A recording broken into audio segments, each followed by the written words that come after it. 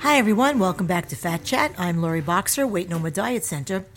We live in a world full of smartphones, and most of us always have our phone and its camera or cameras right at our fingertips. And we're always ready to capture a moment with our kids, our pets, our family, our friends, our coworkers, etc., etc. Maybe you were in a group photo at a family event, or you and your friend took a selfie together, which your friend later posted on social media, Facebook, Instagram, LinkedIn, Twitter, whatever it was. How do you typically react to seeing photos like these? It is fun to go back and look at your photos, right? Well, maybe not. What's the first thought that pops into your head when you do? If you're anything like some of the clients I work with, I think I can guess the answer.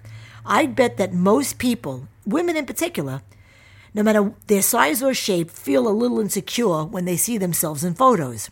And it can be especially uncomfortable to see yourself in photos while you're in the process of trying to lose weight. You might be putting a lot of pressure on yourself, to make progress as fast as possible, hoping that all your efforts will result in changes that everyone can see sooner rather than later. You may feel awkward and unattractive when you see yourself in a photograph because it isn't how you think you look. You might have an image in your mind of what you would like to look like. Maybe it's a younger version of yourself. Maybe it's a version of you wearing a certain size, a size or type of clothing, and you're comparing it to what you see in the photograph. You might have a vision of yourself as you once were at a certain previous weight, and you're stuck on that number. You compare your weight and size now to the weight and size you were in the past, and you come up lacking.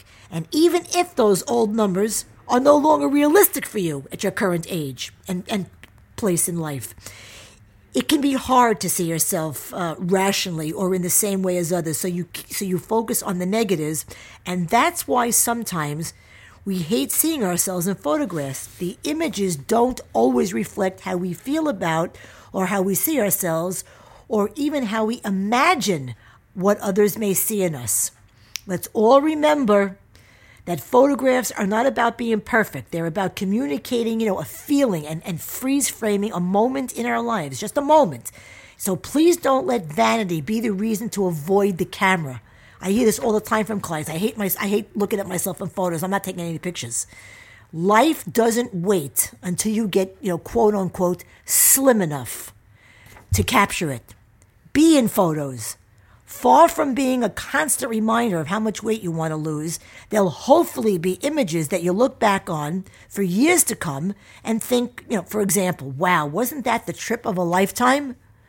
Instead of how fat you looked.